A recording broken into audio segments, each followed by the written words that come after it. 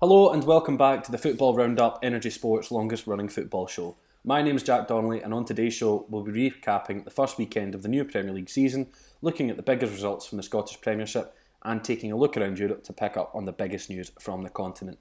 As always, I'm joined by Struan Garvey alongside Jamie McIntosh and Sean McGill in what could end up being a semi-permanent lineup for the roundup, at least for the foreseeable future. We've had our numbers almost halved in terms of co-host potential, as Taylor, Rafa and Graham are all in classes on Monday, which is just selfish from them, if I'm being completely honest. But I like to think we keep the best of the best on this show, and that's why I've drafted these three in. Unfortunately, Cameron Monstall didn't make the cut, but that was his own fault for not replying quick enough. As always, we start our show with the big question, and this week's comes after Sunday night's League on action produced a real Puskás Award contender, as Brest striker Irvin Cardona seemed to defy gravity to score an absolutely incredible volley against Dijon. I say Puskás contender, it will lose out to a Salah tap-in against Newcastle, but it's the people's Puskás winner. It brought about a fairly simple question for you boys. What is the best goal you've ever seen? And I want a goal that you've seen in the flesh and one you watched from home. I'll come to Jamie for this one first, because I feel like he's been about the grounds a fair bit to see some good goals. Goodness, right. I think in the flesh, I've got to pick a Hearts player, haven't I? I mean, in the flesh, it's got to be Bazanic's goal in the derby last season. Oh, yeah. Mm-hmm. It's just such a good goal. I just don't know how he done it, because ironically, he wasn't really that highly rated among the Hearts support. He was all right, but like most other players in that Hearts team, they weren't really given much credit throughout the season. And for him to get the ball past them and just to side foot it almost first time with the left foot, just dipped right into the top corner. Absolutely perfect. So I'd say that's my best goal in the flesh. And probably the one that I saw on TV, Hazard scored a really good one against Arsenal as well, which I remember really enjoying. I did enjoy that goal, but I mean, that's just me being biased here off the top of my head. So I'm sure there are better goals, but for me, I'll say those two. That was the one he sent Coquelin to the ground. Yeah, that's right. He tried to bring him down. That was a fantastic effort from Hazard. I'd almost forgot about that one. I'd settled on something different, but that one's definitely up there for me. Struan, how about yourself? How are you feeling for this one? I think this is a question where you could ask me twice within the space of an hour and I'd have four different answers. Yeah, it's hard to think of one. A United goal, a Hibs goal, a Bayern goal. Exact. How you get too many teams to pick one. Yeah, that's the thing. In the flesh, in recent years, obviously being a Hibs fan, you don't get to see that many spectacular efforts. But I thought Stevie Mallon's in the derby defeat actually to Hearts was quite a good strike. So at the moment, the tap-in? No, the great wonder strike. Nah, it was a worldie. It was pretty half decent, but then it didn't mean anything. It was probably outdone by Hickey's as well, but there was a slight deflection. Uchi's step overs and Hickey's deflected shot. That doesn't count. On TV, I think I'd have to go with Ibrahimovic's Sweden against England. Oh yeah, that was just incredible when the ball comes out and you just think, oh, there's no way he's going to attempt that, but then it is Ibrahimovic, isn't it? And it's just an unbelievable finish. Did he dare to Zlatan, as the saying goes? Oh, I think he did too. I don't know if there's many other players who would have the audacity to attempt such an incredible kick, but of course, if anybody can, it's Zlatan. Well, we're hearing some real love-ins for Zlatan from Struan this afternoon. Sean, how about yourself? I mean, I have a feeling I could predict what we're going to hear, at least if the current agenda is anything to go by. Yeah, I really could push my hashtag Justice for Mackenzie agenda and keep the revolution rolling on, but there has been quite a fair bit of chat. There's a whole episode of Energy Extra Time which is named after that campaign, so I will avoid that one for just now. I mean, you do, for your own goal you've seen live, you are going to be tempted to stick your own team, so I'm going to go with a Barry Nicholson volley that I saw against Hibs. It was a 2-1 defeat, so didn't have much bearing on the result, but the ball bounces 30 yards out, and I'm being quite accurate with my measurements this time round, surprisingly, and 35-year-old Barry Nicholson at the time just absolutely smashes the ball on the volley right into the top corner. Just mental. I don't think I'll see a Command player score a goal like that, not for a long time anyway. And if we're talking about TV, I don't know, because you see, obviously they're always still amazing, but I try to think of a goal that you really don't see at all. And I absolutely love that Papa Cisse goal at Stamford Bridge, outside of the foot on the left hand side. There's no, you don't see goals like that. It's the same as the goal we were talking about that's inspired this conversation. It's something that, even though you're a big football fan, it's something you just don't see. So I'll go with that one because it's an absolute cracker. I like that. Yeah, good shout. I like that a lot.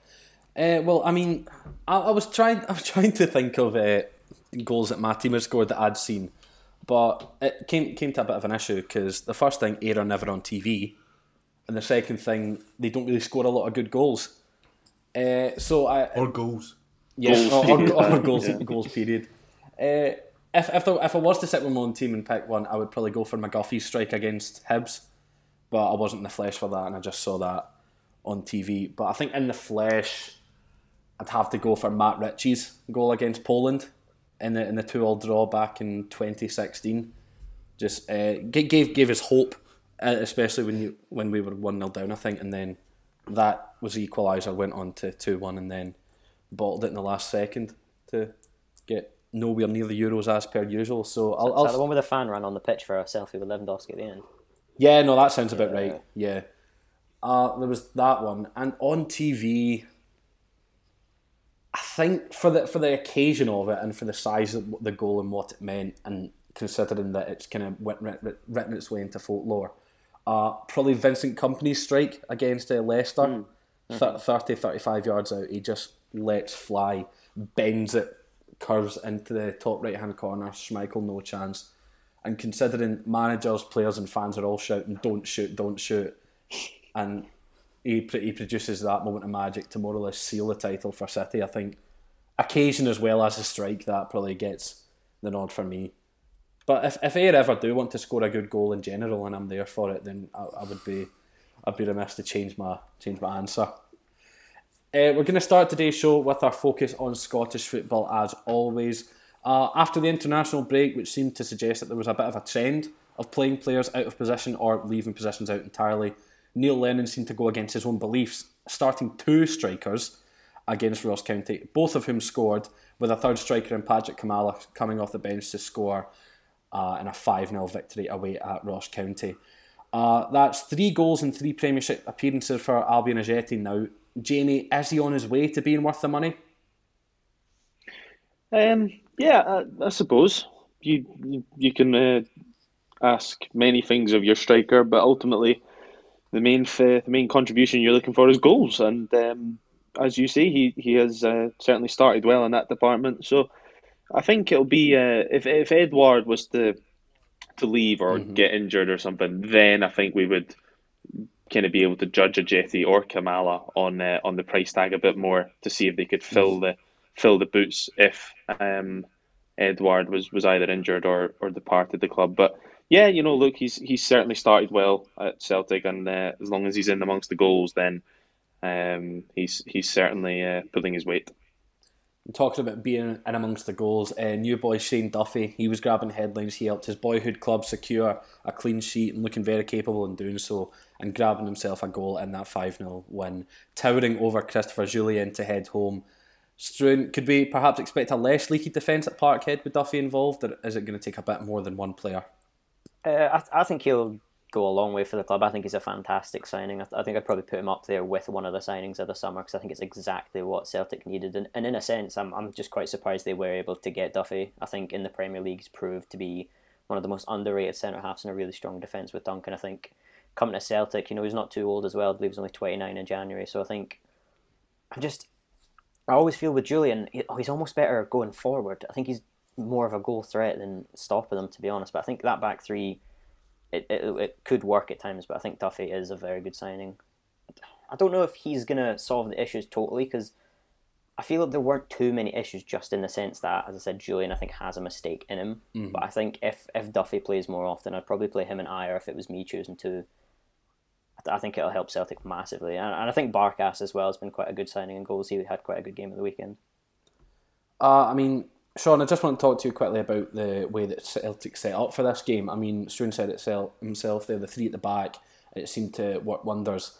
They've got playing their second game in this game week against St Mirren on Wednesday. They've then got Livingston, their Europa League qualifying game, Hibs and then St Johnstone before the first Old Firm on the 17th of October.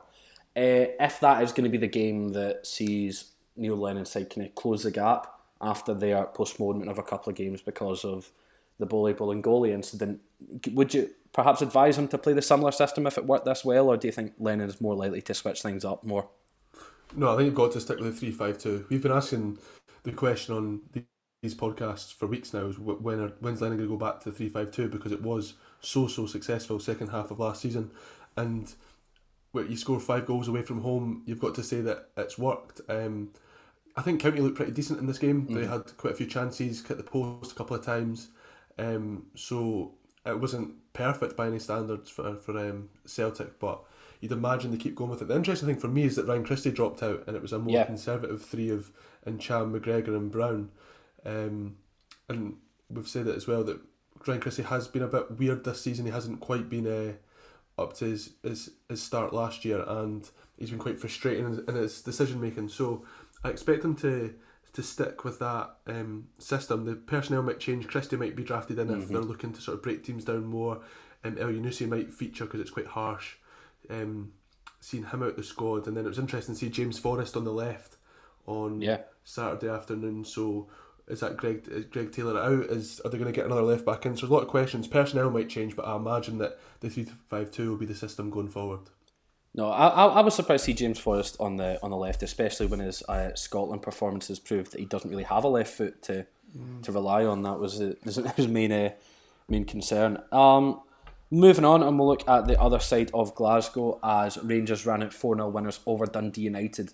But of course, as with Rangers in recent years, the match was not without its controversy.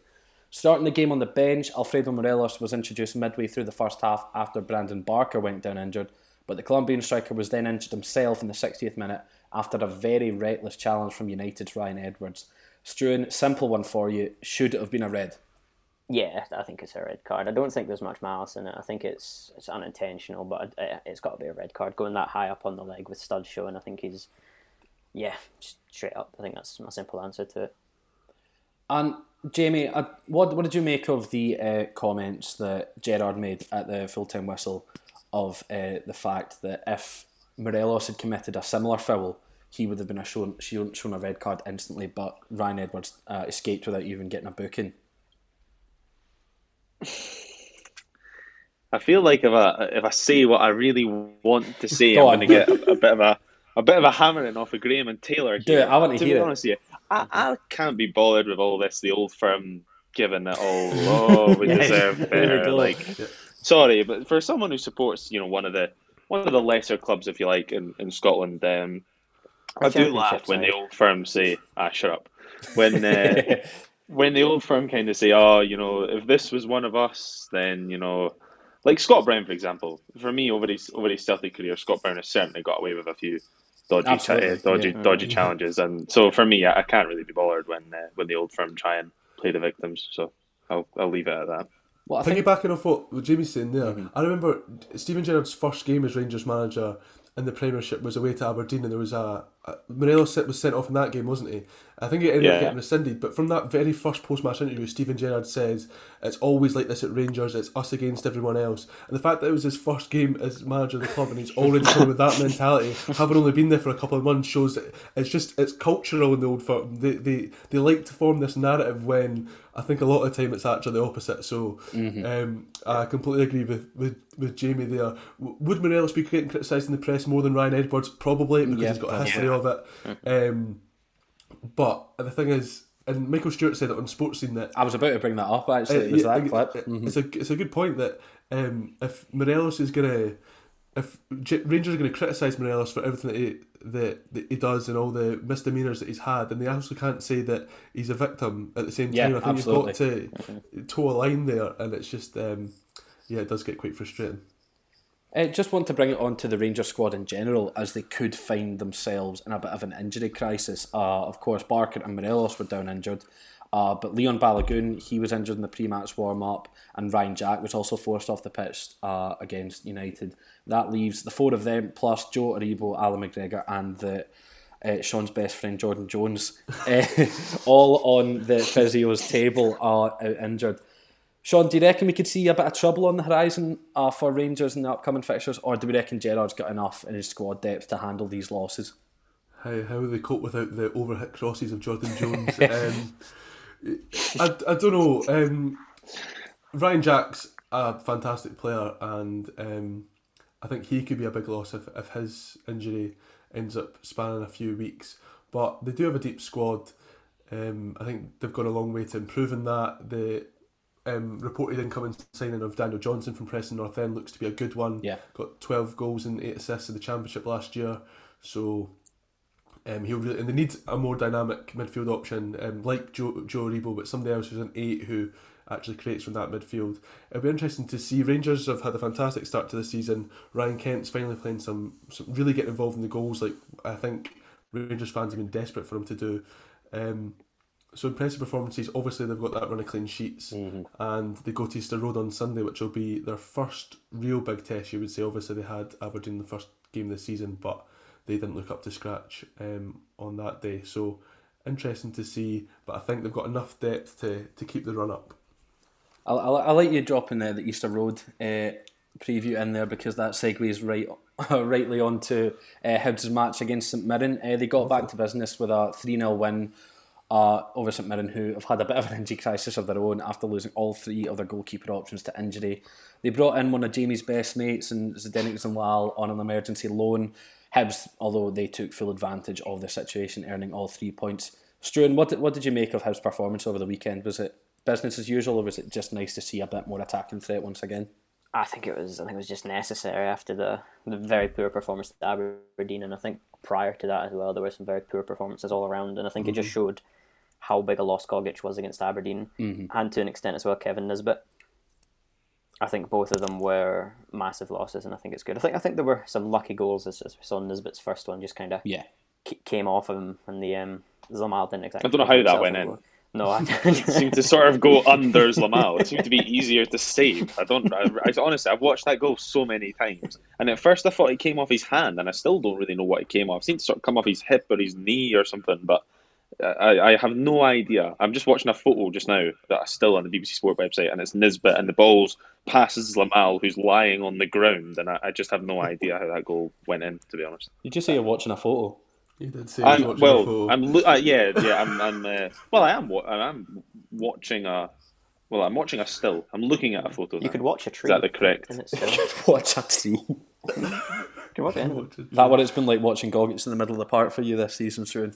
It's a prime Roy Keane is what I've been watching this season in Gogic, but I've did it's like maybe a striker's number 9's finish or something you'd say about Kevin Nisbet. It's not it's a bit of an ugly goal, but it's just there. I thought Newell's goal, and I do mean this with all serious. I'm not trying to just make a strange analogy, but it's one of those ones you see from Tony Cruz, where somebody's kind of played it in, and he just one touches it into the corner. He doesn't need massive power or height. He just in the direction. I think it was a really, really nice goal.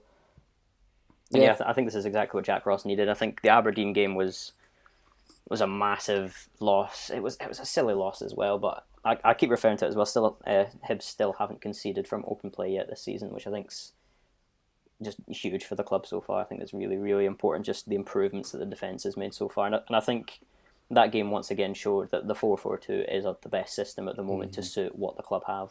I think without any other central midfielders, I don't think there's many other systems that can be as effective. I think Rangers will be a massive test as well for the club, but I think that'll be a very interesting game to see how that goes. I was just going to say, are you well, I should, knowing you, I'm guessing you're not, but are you confident for the weekend? Or? Do you know what? See if this was any other season, I'd be really confident the way Hibs have been going, because I've not had this kind of confidence in a few years that we can go out and win each game, but just the way Rangers have been playing at the moment in that squad, I just think, in my opinion, in the league, apart from a freak result here or there, I just think the only team who can probably match Rangers at the moment is Celtic. And I think it'll be a good game. Hopefully, Rangers will concede for the first time this season, but I think Rangers will just have too much quality. You say the Hibs haven't conceded a goal from open play. I think Hibs have conceded 3 goals. Am I right in saying that? Yeah, 2 penalty to Chris Aberdeen. Burke's Chris 95 yards and There we go. I think it was about Livy and Aberdeen penalties, I think, yeah? Yeah, those are the only 3 so Was far. Livy a penalty as well? Yeah, it was a So, penalty. and Rangers obviously haven't conceded a goal full stop. So I think it's got the makings of a really good game, and I'm really looking forward to it.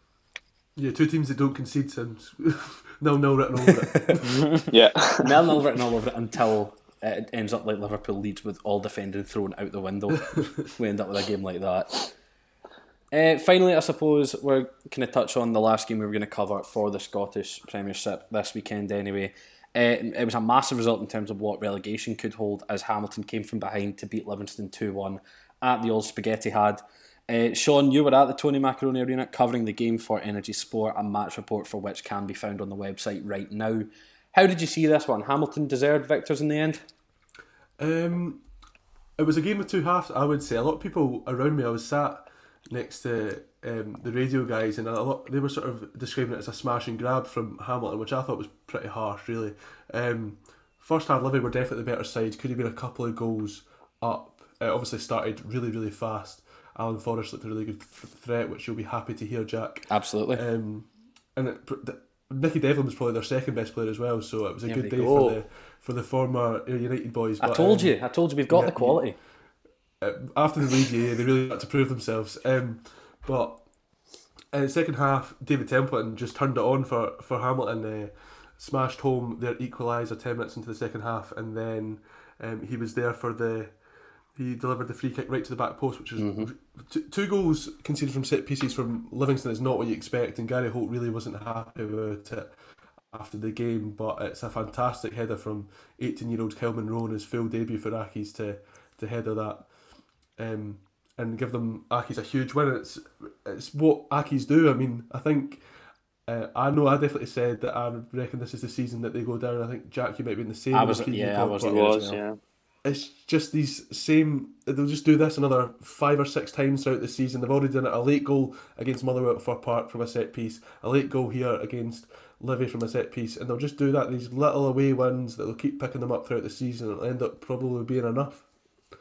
Are you worried, Sean, for your own team? I, from the start, I was never overly confident. That's right. I think there's still enough quality in that Kilmarnock side to see us through, but it's just creating chances. I mean, again, I don't think it was a particularly bad performance against Aberdeen, but only 1 shot on target. You can't score goals if you're not getting shots on target. Pittodrie is a hard place to go. We've got a horrendous record against Aberdeen, but it starts building up. I mean, we're 7 games in. We've played the top 4 that looks set to be the top 4 for the season, really. Our next 3 games are against Livy, Accies and St Mirren, so really 3 really big games. If you're not picking up at least 6 from those, then I think Alex Dyer might be under some real pressure. Unfortunately, I'm not going to give you any sympathy for this one. I wouldn't expect. I was nice about your former Ayr players. You were. No, but I'm just seeing it like it could end up with more Ayrshire derbies if things go poorly for your boys this season. That'd be a good laugh. It would make for good podcast content. It absolutely will. I think we would have to devote a whole week to the games the week before, just because of how excited we would be. Nobody else would care, but we would. Oh no, absolutely not. No, no one else would have a care, because Hearts are probably going to go back up anyway, so it's only us caring about the Championship next season. But that's fine. Partick Thistle will be back up potentially. I could get Taylor involved. There you go. There we go. Or Falkirk. Does anyone? That's nearly my local. It's nearly your local. Support your local, Struan. There you go. It's another team for you. Come on, the Beanos, Stirling Albion. For God's sake. That brings it in to the Scottish Premiership talk of the podcast today. Moving on, we have got the segment on the Premier League, and what an opening weekend it's been so far. Unsurprisingly, we're starting with Saturday evening's tie at Anfield, with Liverpool eventually defeating newly promoted Leeds in a back-and-forth battle that finished 4-3 to the home side. Struan, I mean, what a game it was. What was your kind of biggest takeaway from this one? Oh, I could have many takeaways. I could go for the odd controversial shout here or there, but I'm just going to say I think Leeds will do very well in the Premier League this season. I said it on one of the Premier League previews, I think they're my team to do a Sheffield United, and I think the way they came out against Liverpool, I mean, they didn't have. I think they had 3 shots on target, 3 goals, but the way they played, they took them on. I think the way Jack Harrison took on Alexander Arnold, it was just, it just showed they're up for it. I think both sides got quite lucky at times. I think the Van Dijk mistake leading to Patrick Bamford's was, I think that's just been a bit naive there. And I think the penalties, especially the Rodrigo one at the end, I think Leeds arguably could have done better, because in a sense all 4 goals they conceded were from set pieces. They just didn't seem to win a second ball once in the game. But I think there's a lot of players in that team who I thought looked very good. I thought Calvin Phillips looks excellent, and I'd probably tip him to get a move to one of the big 6 within a season or 2.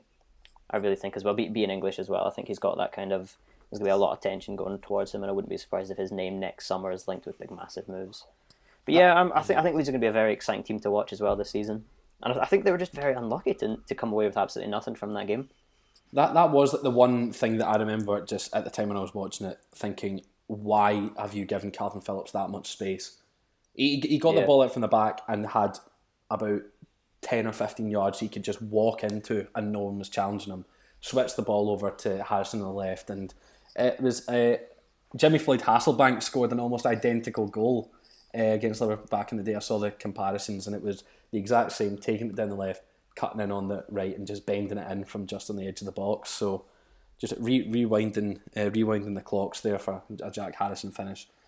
Jamie, as Struan was saying there, Leeds made a real statement in the game and they might feel a bit hard done by to be on the losing side of the fixture, conceding both penalties, and then from the corner the Van Dijk header, which just had a bit too much power in it and just ended up in the back of the net. But they really exploited any and all defensive frailties that Liverpool had and found real success down the left-hand side, as I said, with Jack Harrison on a night when Trent Alexander-Arnold performed nowhere near his best.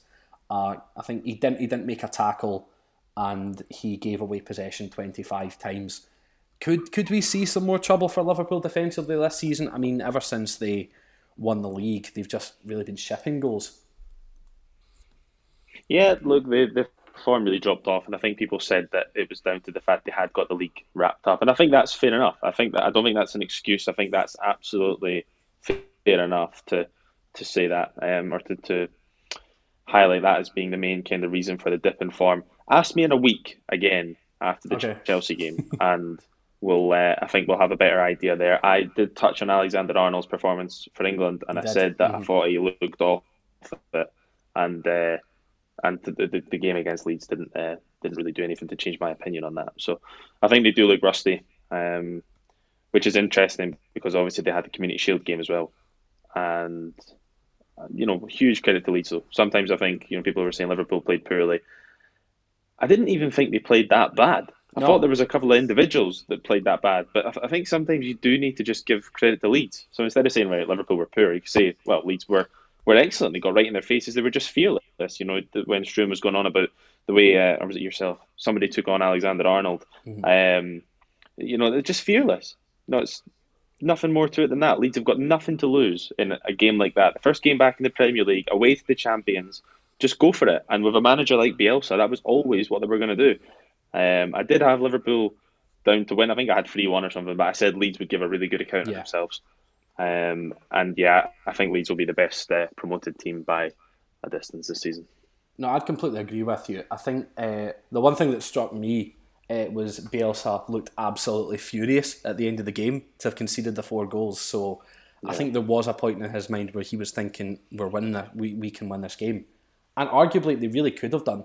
There were a few moments where they were just one pass away from being through, or Van Dijk or Robertson was there to cover. And really, they were creating chances a lot more than what people were expecting, I believe.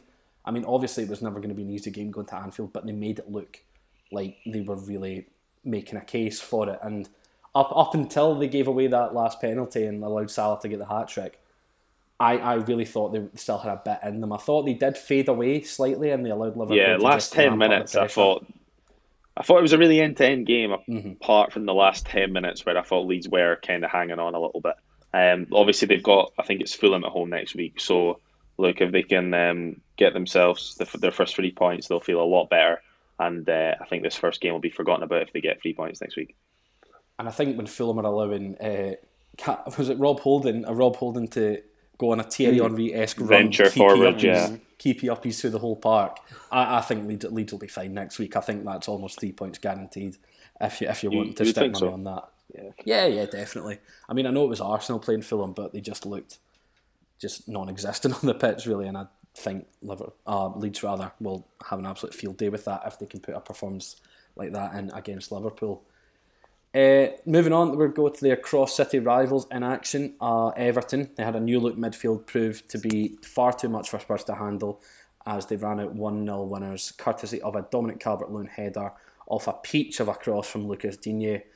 Sean, James Rodriguez, he matched Alexis Sanchez in terms of creativity in a Premier League debut. There's not been a player that's been more creative in a debut than those two. He really ran the show from the middle of the park for the Toffees. Is he looking to be a bargain from the word go, as Taylor mentioned? Yeah, he does look a very good signing.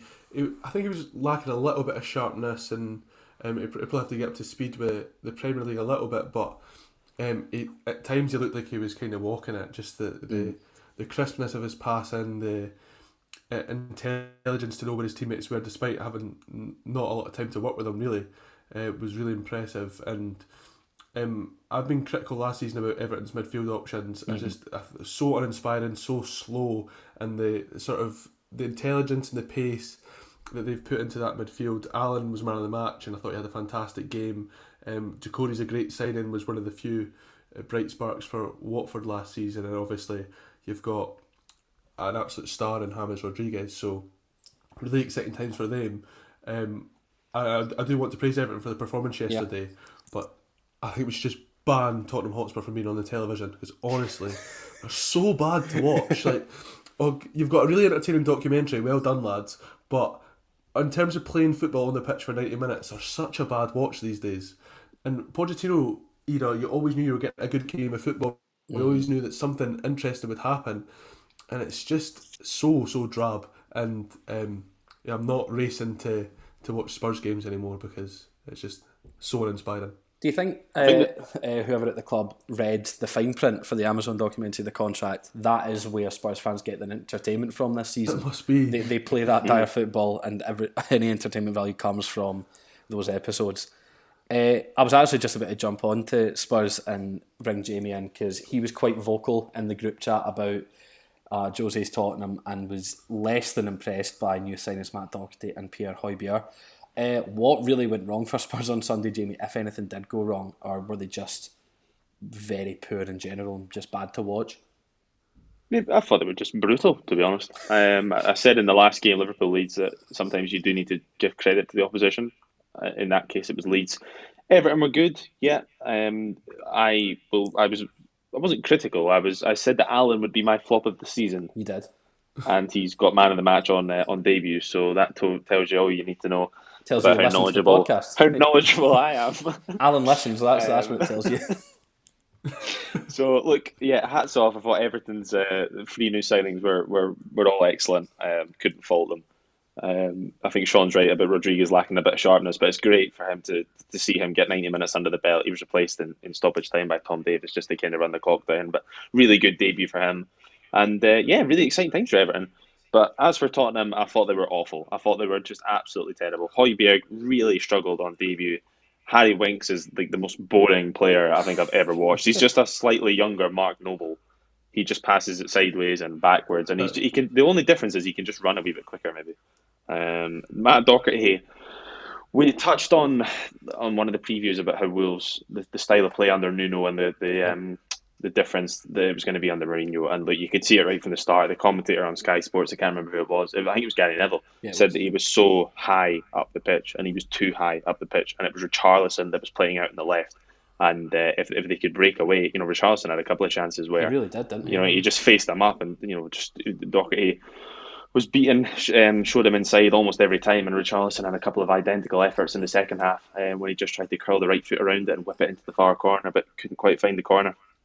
But look, Tottenham just need to do much better. And I don't really know what they changed, to be honest. I really fancied Tottenham to beat Everton on Sunday, and I really thought Harry Kane would have been a good pick. My pick was 2-1 and Kane to be the key player. But I just kind of look at the bench, and I think it looks pretty uninspiring as well. Yeah, you've got Sanchez, who's a centre back, Joe Hart, Sissoko, Bergwijn came on, didn't really do an awful lot for me. You got Serge Aurier and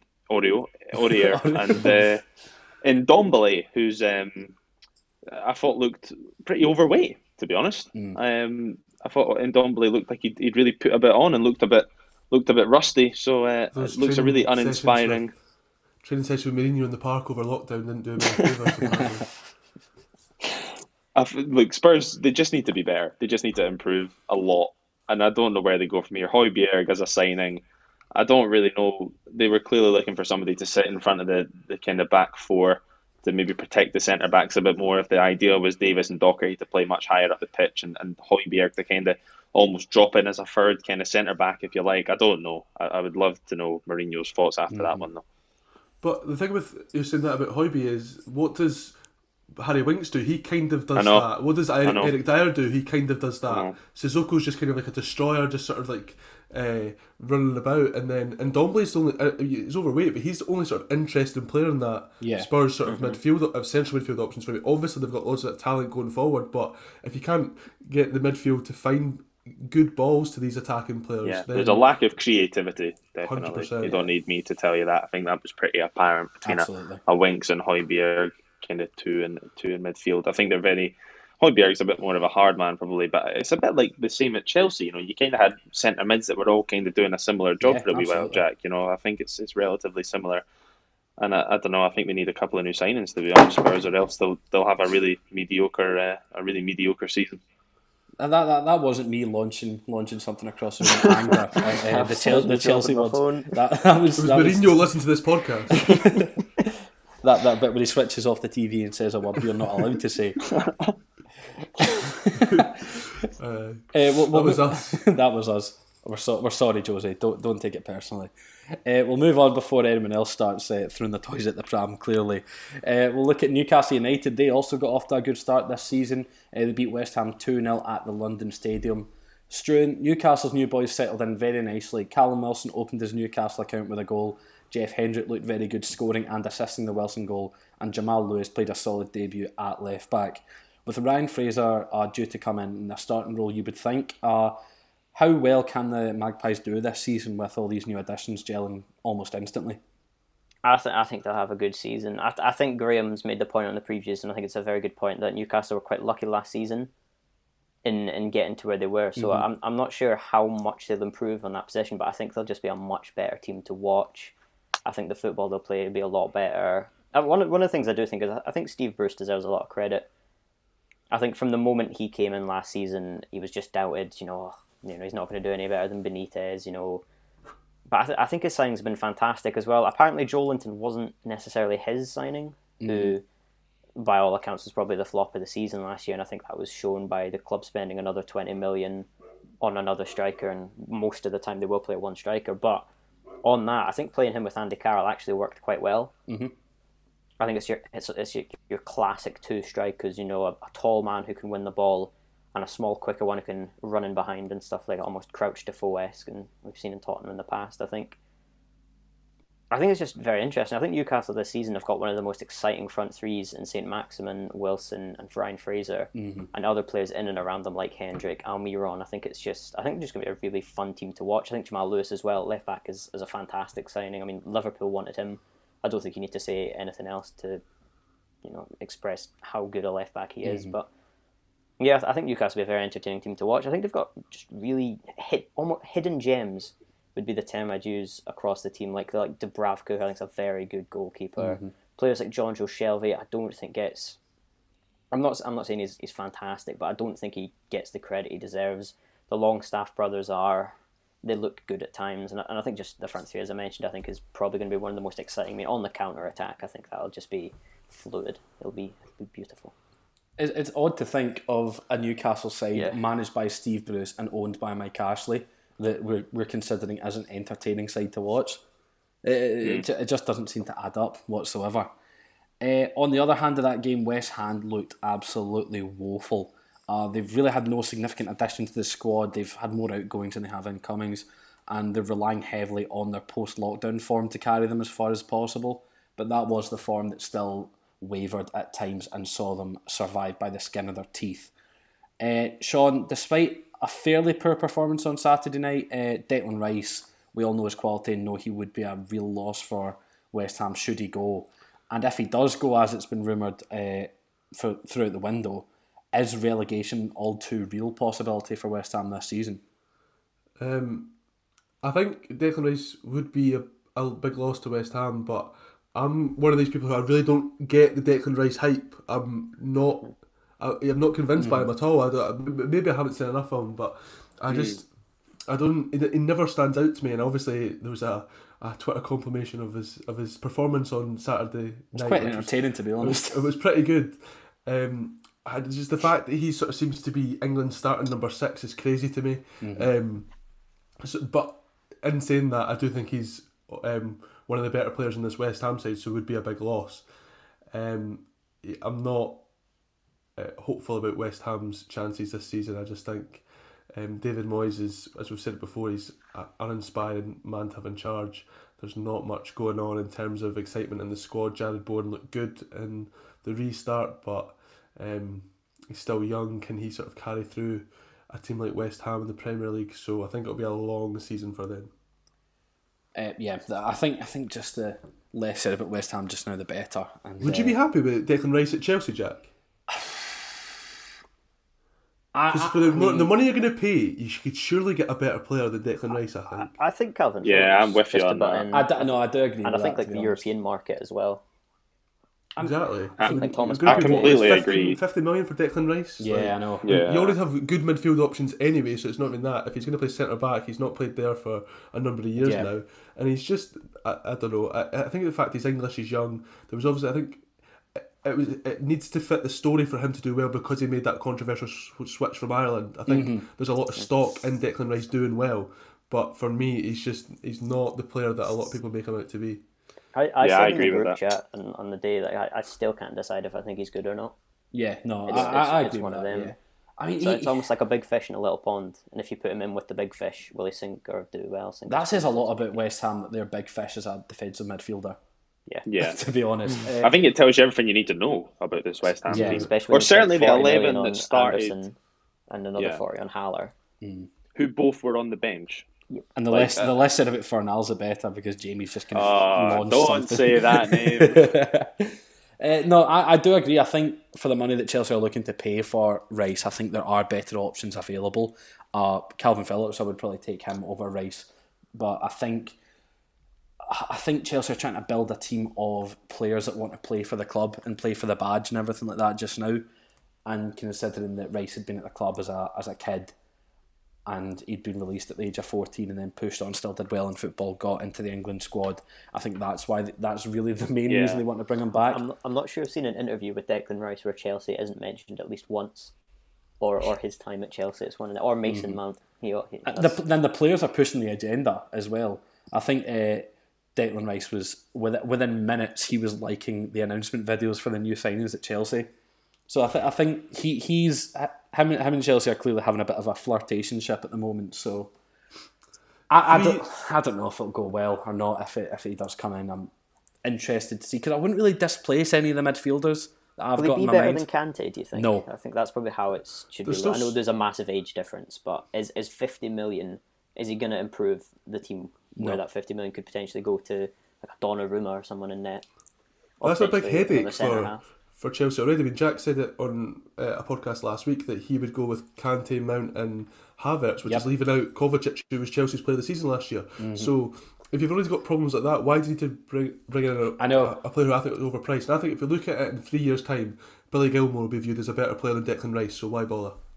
No, that's a very good point. And the fact that Lampard seemingly keeping the faith in Billy Gilmore, giving him Batshuayi's old number and keeping him involved for the squad, even if he's still out on an injury just now, I think that says a lot about what Lampard thinks of Gilmore at 18, 19 years old. So I don't know. It's an odd one for me as well. Ampadu, I've got a lot of time for Ampadu. I think he's a very good player. I'm excited to see him at Sheffield United this season if he does get the game time. But who knows? To be honest, I don't necessarily agree with the transfer. I'm not overly enamoured by it. But if it works out, it works out. If not, then it's just another one that will go down as a bit of a failure for Chelsea. But I guess if the club have spent 40 million on Danny Drinkwater, 50 on Rice, probably it isn't going to be too much of an issue. Not wrong. We've spent money in worse places in the past. I mean, Danny Drinkwater is the obvious candidate. Just to kind of bring the Premier League section to a close, at the time of recording, of course, Sheffield United, Wolves and Brighton, Chelsea are yet to be played. But I think most of us, for our own selfish fancy Premier League desires, are hoping that Werner and Havertz, or at least one of the two, is going to do well tonight and get off the best possible start that they can. It's probably the most excited I've been for a Chelsea game in a long, long time, and hopefully the performance reflects my hopefulness for the game. We're going to wrap up the show now with a segment that I'm calling the Last Ditch Challenge, as we're attempting to catch all the biggest stories from around Europe before they pass us by. Firstly, I want to talk about the increasingly ugly scenes in Le Classique last night, a match that saw 14 yellow cards produced with 5 players being sent off, one of those 5 dismissed being Neymar. He was caught on VAR striking Marseille defender Alvaro Gonzalez in the back of the head, but as he left the pitch, he made note to the fourth official of racist comments being made by Gonzalez, and after the game he was quoted to say that he only regretted not hitting the Marseille defender in the face. Struan, the situation that's brought about a lot of chatter, in my eyes, for the wrong reasons, because no one exactly knows what happened to a T, with some speculating that Neymar has just been a bad loser and trying to shift the blame to someone else, and Gonzalez himself tweeted something similar in his own defence, as anyone would. But for me, I really struggle to think that with the way the world currently is, Neymar would really go out on a limb and make an allegation like that and fabricate it completely. I think there really is truth to it, and I think there really should be action taken. But I don't know. That's just me. What's your thoughts? Yeah, no, I totally agree with everything you said there. I don't think Neymar would make an accusation like that if he didn't have a reason to. You hate to see stuff like that happening in the game, and I don't mean a scrap. I mean, if there is racial abuse, you just can't be having it, especially. And I think it's completely overshadowed. Marseille beating PSG 1-0 should be it's a huge result. Really in Le Classique. I think, especially first time in 10 years. I think they said last night, away from home or something, they'd won at the Parc des Princes. I think they said. It's crazy, but looking back, we'll never remember. I think it was Tovan scored the goal in a 1-0 victory. I think we'll just remember the ugly aftermath that followed it. And I think there's a lot more to come from this story, but at the moment, it's just not nice to see, really. It's definitely not an open shut case, and all we can really hope for just now is that the guilty parties are appropriately punished for whichever acts they have caused. Just moving on from that, I mean, we're going to try and cover European football more in this final segment, but I did want to touch on a massive story from the Women's Super League this weekend. Alex Morgan joining Spurs on a short-term deal. I mean, Morgan, she's been one of the faces of the women's game for years and really does bring star power and quality to a league which is already evolving to that standard. Jamie, I mean, with players like Morgan joining Spurs and players of similar prestige like Lucy Bronze, Pernille Harder and Tobin Heath joining the league as well across the window, could this be a season that we see a real spike in viewership for the women's game, which realistically does deserve it by this point? It is growing, definitely. Ever since the kind of World Cup, I think it has started to grow a lot more. I think it's America, obviously, as you said, have always been very good with the women's team, and I think, am I right in saying France are also very good? Yeah, no, I think those two were kind of always the look. I'm taking this from one of the FIFAs where they had a couple of the women's teams, and I think they only had 2, and I think it was America and France were the 2 best ones or something. So that's where I'm getting my knowledge from. I have to say, I really haven't followed the women's game as much as yourself and Struan have. But ever since the World Cup, it definitely is starting to get more recognition, which is great to see. And I think, as you say, with signings like that, then I'm sure the league will continue to grow in this country. This country being the UK. As much as the big signings are fantastic for the WSL, I think it's still so problematic when you have huge scorelines every week. Because you just can't get invested in a product if it's going to be 9-0, 9-1, 7-0, and that's going to be routinely going to happen. And already Chelsea won 9-0 yesterday. 9-0 with 9 different goal scorers.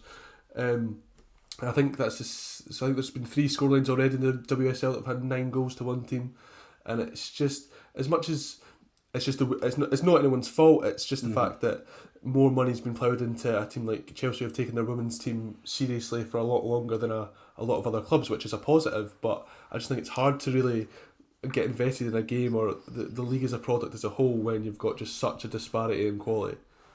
I don't understand that, and people have made the same point, especially after those 9-0 results. But I mean, it's an instant response that we do have now, and I know no Southampton fan's going to thank me for this. But if someone says you wouldn't see 9-0 in the men's game, that's been the biggest criticism of women's football in recent memory anyway. That the quality's that bad, you wouldn't see that in the men's game. Leicester beat Southampton 9-0 in a Premier League season. Like I don't understand I can understand the point that Sean's making in the sense that because it's such a common aspect of women's football at the moment, it would be a bit harder to take it as seriously, but it's still a professional sport at the end of the day, and there are just going to be those results that and those seasons that teams just run away with it. I mean, Liverpool hardly drop points. Arsenal have had an invincible season in the past. I mean, Chelsea conceded 15 goals in a season back in the day, so I mean, there's always going to be a quality disparity in some sense of the word in sport. I mean, that's how champions are made, because they are the best out of the 20 teams in the league, and that would go to show a quality disparity between first and 20th. So I don't know. I'm more excited this season about women's football than I have been, just because of the kind of bigger names arriving in England to try and really up the competitive edge. And I think it is just you'd be less likely to see a 9-0 game between City and Chelsea than you would Chelsea and Bristol City, which was a game at the weekend. Yeah, you also had a 9-1 on Saturday as well. I think Arsenal beat West Ham 9-1 or something. That, like you said, that was my point. That I'm not saying that this is exclusive to the women's game, because obviously we've seen big scorelines before. But I just think if it's routinely happening, then is someone going to tune in and watch one team just completely dismantle another one? Or when you get to the sort of the Chelsea Man Cities, the Chelsea Man Uniteds, Manchester derbies this season should be fantastic. The women's game, I think the viewership rightly will be higher for those games, and we all look forward to them. But I just mean, if you're consistently seeing these massive scorelines, it's hard to get as invested as I would like people to be in the women's game. I think because it is still such a kind of young game, I suppose you could say, it's not got the kind of deep-rooted history that men's football does. So it is still growing, of course, and there's still a lot of problems to iron out. But I think it's moving in the right direction, personally.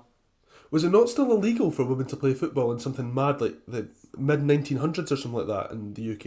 It really wasn't that long ago. And that's what makes it so impressive that the game in England now, the WSL, you could arguably say, is now getting up there as one of the best women's leagues in the world. So it is great to see just all this attention just down the road, and a good few Scottish players making their mark. And Cuthbert got 2 assists on Sunday. So yeah, good to see. Yeah. Speaking of Scotland in the women's game, I think as Jamie mentioned previously, the World Cup, seeing Scotland qualify for that was the first time Scotland qualified for a major tournament in football in my lifetime, certainly. And I think I think that was massive for getting just Scotland. I'm speaking about getting the interest there, because I think a lot of people tuned in because we can watch our nation, and I think a lot of people just got admiration for the sport from that as well. I think the World Cup definitely kick-started. It certainly did mine, as you say, purely from a Scotland perspective. I'm not going to lie and pretend that I watched every game, because I didn't, but I certainly watched the Scotland games just purely out of interest, because it was my home nation, which I think is fair enough. It certainly kick-started the women's game in this country, I would say. Certainly giving it a good boost, a good leg up. So, as you say, certainly moving in the right direction, Jack. And I think a game a week's to be shown on the BBC Sport Scotland website from the season from the WSPL. So that'll be fantastic to see that there'll be routine access for everyone, so we can see our club sides compete up here. I mean, we already had it, I suppose, in the first week of the last season, which is now the new season because it's all getting redone. It was Hibs Spartans that I was at for Hibs, and the BBC were there, and it seemed to draw a bigger crowd, and there was a more atmosphere than I had seen at a Hibs game, because it was televised and because it had been garnering that bit more attention. So I think it really is all stepping in the right direction for further coverage and further investment into the women's game, which is good to see, and I hope it continues for a long, long time from now. Finally, just to wrap up, I just want a quick note on La Liga with the Spanish top flight getting back underway this weekend as well. The Lionel Messi saga seems to be over for now, with Barca's captain making his first appearance back at the club since refusing to train for a couple of weeks to try and force a move. Sean, to me, the Messi situation isn't over in the slightest. He's only agreed to stay for one final year. To me, it kind of seems as though he's broken up with his ex, but he hasn't taken his name off the lease yet, so he has to stick around until it runs out. Could you see a magical farewell for Messi next summer off the back of a trophy-laden season, or could you see Barcelona going through the ringer like they have done in years previously? It's going to be an interesting one, because in that interview that he did with Goal, it seemed really like he was just resigned to the fact that he had to stay. It wasn't that relations had been improved or his mind had been changed. It was, I just can't get out of my contract, so I'm still going to be here for another year. And it would just be odd to see, will his motivation be there? Will he be able to perform to the standards that we all hold him to? It'll be massively entertaining to watch. And I'm not massively impressed by the appointment of Ronald Koeman. No. It's going to be a season of transition, I think, for Barcelona. So I can imagine it kind of all petering out for Messi at Barcelona if this is to be his last season. Just you would want a Netflix camera in there for a Last Dance-esque 100%. documentary. At what point does he turn to the camera and claim that he took something personally? That's what I'm really hoping for at some point in the current season. I think as well it does add an element of excitement to next summer's window, because if he is going to be out of contract, a lot of clubs, while they might not have been able to pay a transfer fee and wages, clubs might find it more affordable to pay his wages, despite the fact they will be a lot higher. I mean, City were the only club really quoted to be able to offer money and wages, but if you bring them into the equation, PSG would have money for wages, Manchester United as well, perhaps Bayern Munich, Juventus. It could be a real battle to see who could secure Messi's services. And as well, with reports earlier in the week from the Sunday Times that Kylian Mbappe has informed PSG that he is looking to leave come the end of this season now, it really could be a massive window for at both ends of the quality spectrum in terms of almost the replacement for Messi and Ronaldo, and then Messi himself. So there could be a lot of interest in next summer's transfer window from a lot of the top clubs in Europe. There's also going to be the Erling Haaland release clause and likely Jadon Sancho's departure as well, just for two more up-and-coming very Dortmund, good point. So. Very good point. I think one of the things with Messi is I think La Liga would miss Messi as well. Absolutely. As much as, if you're a fan of, I don't know, just take Valencia, as much as you hate coming up against Messi, if the league loses Ronaldo and Messi within the space of 2 years, I think the interest would drop off massively. Even though Barcelona and Real Madrid are arguably the two biggest clubs in the world, I just don't think El Clasico would have that. It's not Messi versus Ronaldo anymore. And even though in a sense, I think when Ronaldo left as well, it took a bit kind of fall off in just interest at that spot point. on. Yeah, I think if it was to lose Messi as well, I think all of La Liga would want him to stay. And if he does go next year, I think, as you mentioned, Mbappe, I think both clubs would be determined to get. I think probably one would go for Mbappe, one would go for a Sancho, a Haaland. I think they'd need those superstars, those Galactico names, because otherwise I think a lot of people would just totally lose interest in it. I think Messi and Ronaldo bring so much. And I think, like, from my point of view personally, I was never too interested in the Italian league until Ronaldo moved, in which case I have watched a few Juventus games as of recently, and I think that would here we Messi. go. Here's another new team. Juventus fan as well. Goodness The old sakes, lady.